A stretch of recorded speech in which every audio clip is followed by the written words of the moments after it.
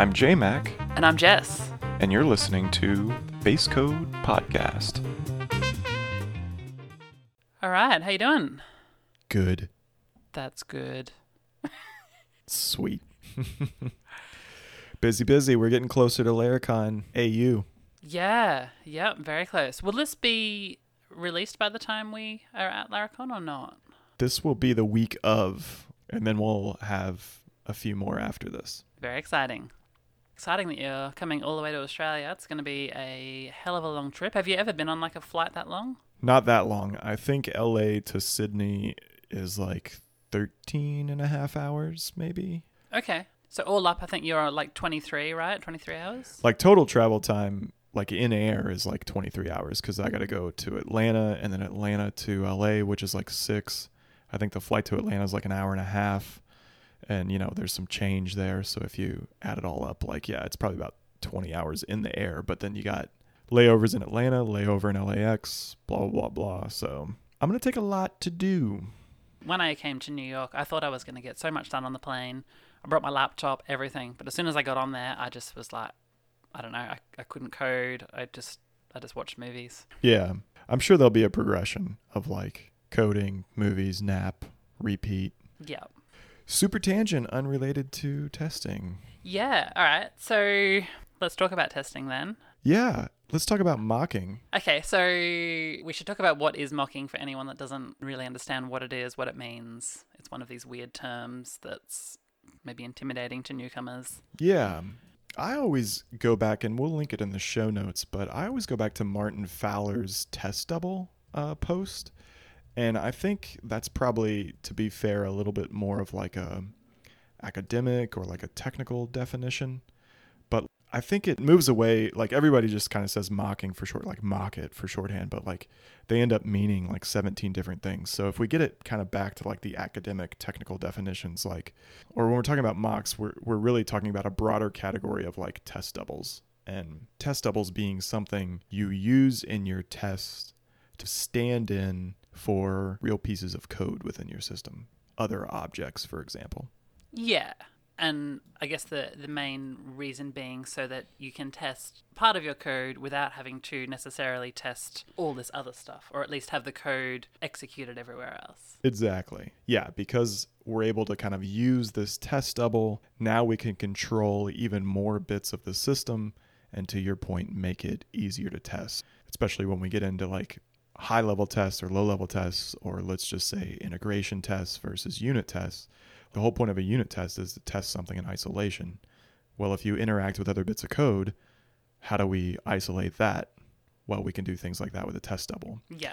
Or even an integration test, like, yeah, we want to submit the order form, but we don't actually want to charge your credit card. So you would still use maybe a test double for like the payment object or the payment gateway or whatever. Yeah, so I guess there's a few reasons to mock then. There's obviously making sure you don't have real-world consequences to your tests running. When you get down to unit tests, it can be about just speed sometimes. You don't want to make those API requests, even if they don't have any side effects. You may still not want to run a GET request in your unit tests. Then the other thing would be being able to control scenarios. So being able to say, I want to see what happens when this bit of code does this thing, and then test what happens when it does this other thing. So there's those 3 main reasons to mock that come to mind for me. Yeah. Okay, so sticking with maybe this definition. So again, Martin Fowler's post references Gerard Meszaros, I think. He references him in this post and one of his books that he was working on at the time for XUnit. And he comes up with 5 different test doubles. So I'm just going to name these to kind of spark additional conversation. Okay. And then I'll talk about caveats to these here in a second. But the 5 are dummy, fake, stubs, spies, and mocks. Okay, yep. So these are kind of the 5 test doubles. And I'll go through the definitions just kind of like real quickly, and then we can kind of talk about them. Okay. Dummy objects are things that are passed around, but maybe they're never used. So it's just like a true stand-in. Okay. Honestly, the most simple dummy object is null. If you can just pass null to something when you're testing and it all works, that's an example of like a dummy object. Okay. So they can just be real simple no interactions, not even the real thing. If you don't have type hints, you could pass in like an empty array or an empty standard class in like PHP or something. You know what I mean? Like Yeah. empty hash or something in JavaScript. And like if it works, right? Okay, so what would the benefit be of passing in null, for example, as a stand-in for something? That's a good question. My quick answer is probably if you don't have to reach for a more advanced test double or a test double at all, and you can use some kind of dummy value, let's call it, Okay. do that Yeah. for sure. Because, mocking in general, it adds complexity to your test. Yeah. So like if you can use something simpler, but not the real thing. So like, again, a dummy value or some fake object that you've set up yourself for testing purposes, do that. Okay. And so that brings us maybe to the next definition of fake, which by the post definition are fake objects actually have working implementations, but they usually take some kind of shortcut that makes them not suitable for production code. So like an in-memory database or an array cache, something. It's not real code, but it actually has some implementation to it. So maybe methods and so forth can be called on it. Okay. All right, so the next one are stubs. And stubs provide canned answers to calls made during tests, usually not responding to anything outside of what's programmed for the test. Okay. But those methods won't actually fire any real things. It might just be literally return true inside it, and that's all it does. Yeah, exactly. So those are stubs. Then there's spies, and spies are stubs that also record information based on how they are called. Yeah. And then finally, we have mocks, which are pre-programmed with expectations that form a specification of the calls they receive, and they throw an exception if they receive a call they don't expect. Yeah. So these are the technical definitions of the 5 different test doubles. And so we've talked about how a dummy object is just truly some kind of stand-in dummy value. If you can get away with sending an empty array or a generic class or a hash or a dictionary or whatever, or just null, that's an example of like a dummy. A fake is maybe something you've written as a test object, as a test representation of your same object, but it's allowed to be injected. So I think of a fake as probably not being used very commonly, but let's say you have a strongly typed code base. A dummy's probably not going to work, right? Yeah, because it's not going to implement the interface. Exactly. Or maybe your code's doing something with that object. So you can't just send a dummy value in anymore. Now you have to send in something that potentially does something. So I've seen in very extreme cases, or cases where maybe testing frameworks weren't as good or mocking libraries weren't as good, that for their code base, people actually write copies of their objects and it's like a fake version of it. So it's a real object, but it was copied for the purposes of testing. So they literally copy the entire class, and then they just empty out all the methods so that they don't do anything. They kind of return void. Potentially, yeah. Okay. Which is funny because I think sometimes when you do that, I think you'll hear people call that a stub. Yeah. Or something, or they start to say like the methods, or more accurately, probably what they're saying are the methods are stubbed. Yeah. Right? So they know it's not a real object because they've stubbed the methods, I think is what you'll hear. Yeah. And so that brings us to the third one, which are stubs provide canned answers to calls made during tests, usually not responding to anything outside of what's programmed. Yeah. So I think by Fowler's definition here, stubs are basically mocks, but they're a little more forgiving, as in they don't throw exceptions when maybe you call something outside of what's been pre-programmed. Okay. Does that make sense? It does, yeah. So it has what a stub has in that if you call random stuff on it, it's not going to explode or anything. But in this case, you'll be able to say maybe for this one method, return true. But for everything else, if anything else gets called, just accept it and don't do anything with it. Exactly. Yeah. Okay. So spies are stubs, but they record what was called. So you can perform, assertions on it later, right? After the fact, yeah. Okay, so spies are stubs. And then finally, we have this last kind of type of test doubles, which are mocks. They're pre-programmed with responses or expectations for calls that are expected to be received, and then they'll throw an exception if they receive a call that they didn't expect. Yep. Okay, so here's the thing that makes it complicated. The last three are used interchangeably, Yeah. depending on what framework or testing library you might be using. Yeah. So for example, PHP, Mockery specifically, only differentiates between mocks and spies. There's no concept of the other three Yeah. terms that we've been talking about within that language. And this is why I am really familiar with mocks and spies, and the others I'm kind of a bit, murky on. Yeah. And so the difference inside of Mockery, for example, is mocks, they fit this definition well. They're pre-programmed expectations, and they'll throw an exception if you don't set up an expectation for something and it's called during your test. Yeah. Whereas a spy is more forgiving. It will return things for whatever you told it to return, but anything else, it's probably just going to return null, for example. Yeah. But it'll record that interaction so you can make assertions on it later. Yeah. One of the things I kind of like about that, and it's a bit of a tangent, but often in testing you hear about arrange, act, assert. So first you arrange the world, you set up all the things you need for your test to run, then you act, so you actually run the code, and then you run your assertions at the end to say, did it do what I expected? And I find with mocks, you often actually kind of need to do your asserting beforehand, but as expectations. So you need to say, I expect this to happen. Yeah. And it throws a bit of a spanner in the whole arrange, act, assert structure of the code. So sometimes I like spies purely for the ability to actually, after the fact, assert, was this called? For sure. But hold on a second. What'd you say? Spanner in the hole? Did I say spanner? I meant spanner in the works. Either way, is that an Australian idiom? What is that? You haven't heard spanner in the works? Spanner in the works. I don't even know what a spanner is. A spanner. A spanner is what would you call a spanner? It's not really a shifter. Maybe it is a shifter. Is this like a wrench? A wrench. Yeah, a wrench. Spanner is a wrench. Yeah, there you go. Oh, okay. So I've heard throws a wrench in the works. Okay. Yeah, okay. Spanner in the works, wrench in the works. There we go. Okay, so you guys call it a wrench spanner. Okay, cool. Yes. Cool. All right, sorry. What you were saying, just to recap. Yeah. So I was just talking about how you've got the arrange, act, assert, and how a spy lets you do your assertion afterwards, whereas a mock, you kind of need to do it beforehand.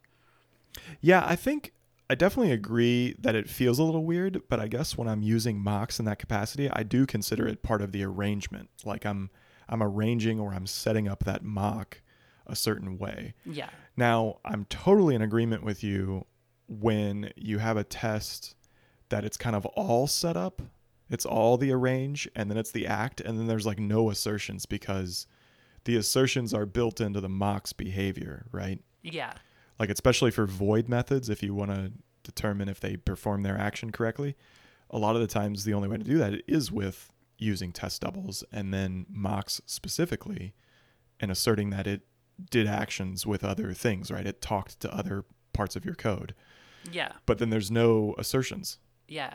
I think out of the box with Mockery as well, with PHP unit, it doesn't count those expectations towards your assertion count. So you might actually have one test run, but 0 assertions made, even though you've technically done it. Ooh. But there is an option with Mockery, though. You can actually make it count those towards your total assertions. Yeah, I actually tweeted that trait out the other week because I ran into that as well. It's not just part of the teardown. Like there's actually some additional stuff going on. But I think with version 1, they included a trait that you can throw on your classes and it counts those appropriately. Yeah. So we'll link that in the show notes as well if you're using Mockery and have stumbled upon that. Yeah.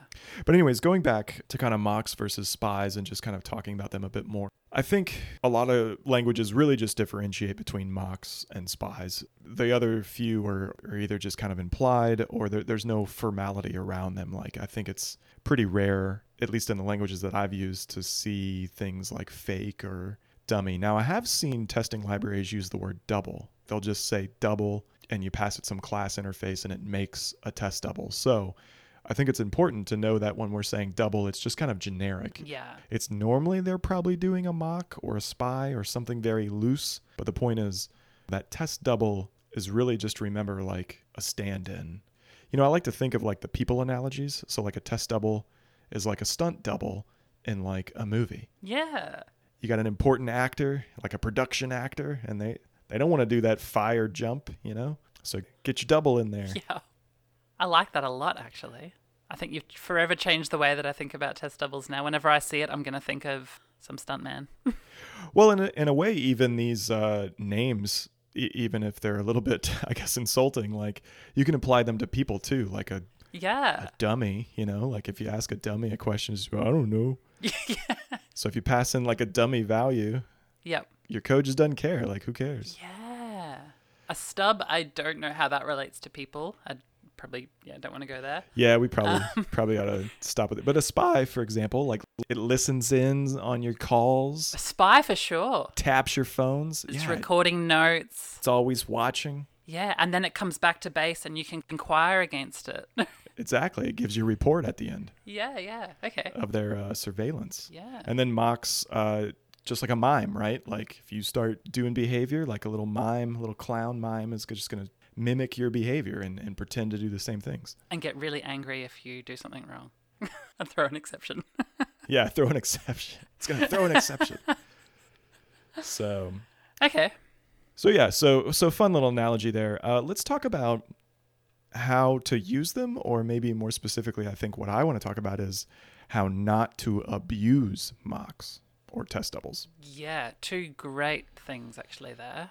So in terms of how to use them, I think we talked in an earlier episode about one of the ways you can recognize code that's hard to test being when you see a new instance of an object being newed up directly in the code. So you'll see $user equals new user.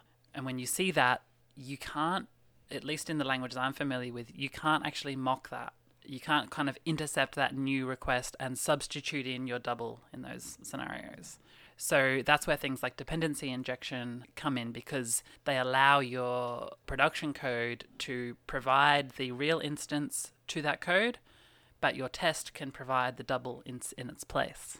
Yeah, absolutely. And you kind of need your code set up in the right way to actually be able to take advantage of a lot of mocks. Yeah, so I think a lot of times when you hear people talk about code being testable, that's often what they're looking for, is like a way to have these little hooks to insert the test double, right? Yeah. And if you have like really, really long methods, thousands of lines, doing all sorts of different bits of logic or having all sorts of responsibilities, these kind of God objects, if you will, like your only option at that point is going to be to do a full-on integration test. And you better hope like your services and stuff have test modes, because otherwise you're charging real credit cards. You know what I mean? Yeah. Like, yeah. So I think that's important to even be able to use test doubles, is to have code that's testable. And, you know, by that we mean things like a way to inject it as a method parameter, or a way to inject it into the container, or a way to inject it into the class constructor. So like you can give it these doubles and then set them up to do the things you expect. Yeah. And sometimes things like, dependency injection and service containers can sound like these really complicated things, but at the end of the day, it is just, like you say, passing in a parameter to a method. It's just providing a way for that to happen kind of automatically. Whether it's to the constructor or into the method itself, it's just having a way to pass an argument in. It's as simple as that. There's another technique too that I reference a lot, and again, it's from JB Rainsberger's same video I think we talked about before, that whole integration tests or scam, which is like a catchy title, but you know, he talks about so many different things in there. He really just talks about testing a lot. But one of the things he mentions, and I'll try to link to the exact spot of the video in the show notes, but like he talks about pushing code to the boundary. And so like if you have some code that is proving to be difficult to test and you want to inject a double, right? Or you want to be able to do some of these things like inject that dependency so you can have a double and all these other things. What he'll do is he'll take that code that requires that integration style of a test, like the call to a third party to actually be made. So the ready example is like a payment gateway. Yeah. So like instead of actually calling, let's say, Stripe right there in line in your controller, you can wrap that code up into a payment gateway service or a Stripe service and push it to another object that can now be injected. Yeah. And so now that that's injected, now I have a test double. So when I want to test my controller, I can just say, okay, you called the payment gateway charge method with the correct, totals and email address and all that kind of stuff. And then you've now pushed that integration code that would have required so many other integration tests, and you can just write one integration test now just for that payment gateway. Yeah, totally. I think it's important to remember with mocks that often with most frameworks, you can pass in the class you want to mock and it will automatically create the mock for you as well. So you don't need to necessarily create like your real implementation and also create your fake implementation of the payment service, for example. You can say just create a mocked version of this real thing and it will go, oh, okay, it's got all these methods. I'll create all those methods on the mock version, but instead of them actually executing code, they do what they do. Absolutely. You know what's funny though? Just listening to you there, you said you don't have to actually create a fake implementation. So you said the word fake on your own. Yeah, you're right. Which was the definition of having a fake test object with an actual working implementation. Yeah, but is not production ready. There you go. So see, I think these terms are, again, they seem very academic or very technical. Yeah. But if you get familiar with testing, and you'll naturally use these terms. Absolutely. I think. So they actually do have good names. Yeah. I do think it's important to not get too hung up on the specific types of test doubles in the same way that getting hung up on the specific types of tests can also send you down this purist rabbit hole. I think it's important to know, but the main thing being use what you need to use to get done what you need to get done. Absolutely. Totally agree. Again, I'm not trying to play test double bingo here by making sure you use each one of these. Yeah. My only point there was I think the terminology does start to make sense, though, if you kind of start to pay attention to how you talk about testing things. Yeah. Yeah, and it's important to know your tools, know what's available, and know what the right tool for the job is. If you don't have to spend all this time creating a full-on mock and you can just use a dummy, then awesome. Yeah. And again, most of the testing libraries I've used, RSpec, Jasmine, PHP Unit, Laravel's testing framework, all of these things, there's normally the concept of a stub, a spy, or a mock inside of there. Or there's very generic terms like double or allow, these types of wording that just kind of are very expressive anyways. So yeah, definitely don't worry too much like these exact terms. These are just some ideas to kind of give you the full picture. Yeah. And the last thing we wanted to touch on was how not to use them. Yeah, exactly. So to the point of like not trying to use all these in your tests, like I would go so far as to say, if you're writing a test that has several test doubles or, several mocks, for example, you're probably doing more than you need to do. There's something, I would say, wrong on one side of the equation. So either your code is doing a lot, and I would argue that it's maybe not as testable as it could be. Maybe it could be broken up a bit more. Maybe it's doing too many things. Or the way in which you're testing, you're probably overusing mocks to the point where you're not really getting a lot of value out of that test. Yeah. I think some people, especially in our community, have called that things like spell checking. Like you're just kind of testing that the code is written this precise line by line way and it calls these methods like a recipe.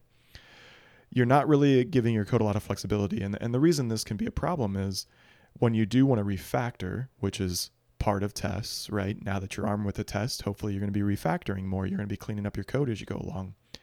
Well, if you kind of have this line by line checking happening, you're not going to get a lot of flexibility to later refactor your code because your test's going to break now. And ideally, your test doesn't break when you do simple refactors. Now, I say that with some emphasis, simple refactors, because I'm not necessarily of the belief that your test should like never, ever, ever break. Like, absolutely. Obviously, if you're doing some very deep stuff with your code and moving responsibilities around, certain types of tests, those that are maybe more unit style or low level in nature, probably should break. Yeah. At the end of the day, a test is about passing in some input and checking whether the output is expected. And mocks let you inject things into that process, and they deal with the internals of it as opposed to the output. So they're really useful for, preventing external API calls. But I totally agree about the being overused. I've definitely overused them, especially when trying to achieve this unit test purity where my unit tests never touch the database. I used way too many mocks and created kind of a horrible situation. And at the end of the day, when I was like, oh, just let it hit the database, it's a test database anyway, it can be SQLite in memory or whatever it might be, it became much easier to write, much easier to deal with, and the speed benefits gained from using the mocks instead of using the database was so minute that it didn't really make a difference. Whereas hitting out to an external API, yes, definitely worth it there, but yeah, it's kind of a balance. Absolutely, yeah. And I don't necessarily believe in hard rules, but yeah, if you're spending a lot of time setting up these mocks, expectations, for how the code should run multiple times, I would definitely take a step back and kind of question, am I testing this the right way? Or maybe is this code, doing a lot of different things where it could be broken down a bit better? So one last thing I'll say about that, I guess, and maybe related in a way to combat if you have a lot of mocks is, start to go down, again, kind of this hierarchy of these test doubles to see, is it possible to maybe use something simpler? So in your example, like you were saying, you were mocking your kind of ORM layer, which could just be crazy, right? Like you're going to be mocking all sorts of things. But if you just had a quote unquote fake database, now you've lightened the load a bunch because now you're not doing all these expectations and all these things. You can just kind of have some dummy data or some fake data somewhere out there and allow your code to just kind of behave as normally. Yeah, totally. The other thing I wanted to say is to learn from others. Have a look at other code bases that are tested by people that you look up to and respect, and see how they do their testing, because there's so much open source code out there that is tested, and you can literally look at it and go, oh, they've only actually used, one mock for this scenario, and all these other cases they're doing this. And generally, if you can read and understand the test that they've written without having all of the context, that's exactly what you want. Because another benefit of tests is they should often read like documentation, in that you can see how a particular thing is used from the outside. So yeah, I'm always looking at other people's tests and seeing how they do things and improving my work from that. No, that's a really good one. And even just kind of similar to that point, just kind of piggybacking off of it, if you're evaluating what library to use or service to use, see if they have tests. If they have tests, maybe you can feel more confident about choosing that library, right? Because now you can be like, oh, well, this stuff's tested too, so I know it's got to have some kind of quality, right? Yeah. I try and do a little bit of open source contributions where I can, and I feel a lot safer contributing to someone else's code base when they've got tests, and when I can add in a test for my thing to also show them, hey, look, it works, it's okay. I think it's win-win all around. Absolutely. Cool. Well, I think we covered that pretty well. Hopefully it gives you some ideas on kind of what all that means. Hopefully, yeah. And at the end, I totally agree. I think the big takeaway from this whole mini-series is don't worry so much about these details. It's valuable simply for the fact that you're testing. Let some of these terms and strategies come over time. What's more important initially is just your desire and your ability to kind of just write a test. Don't worry about its type or if it mocks or mocks too much.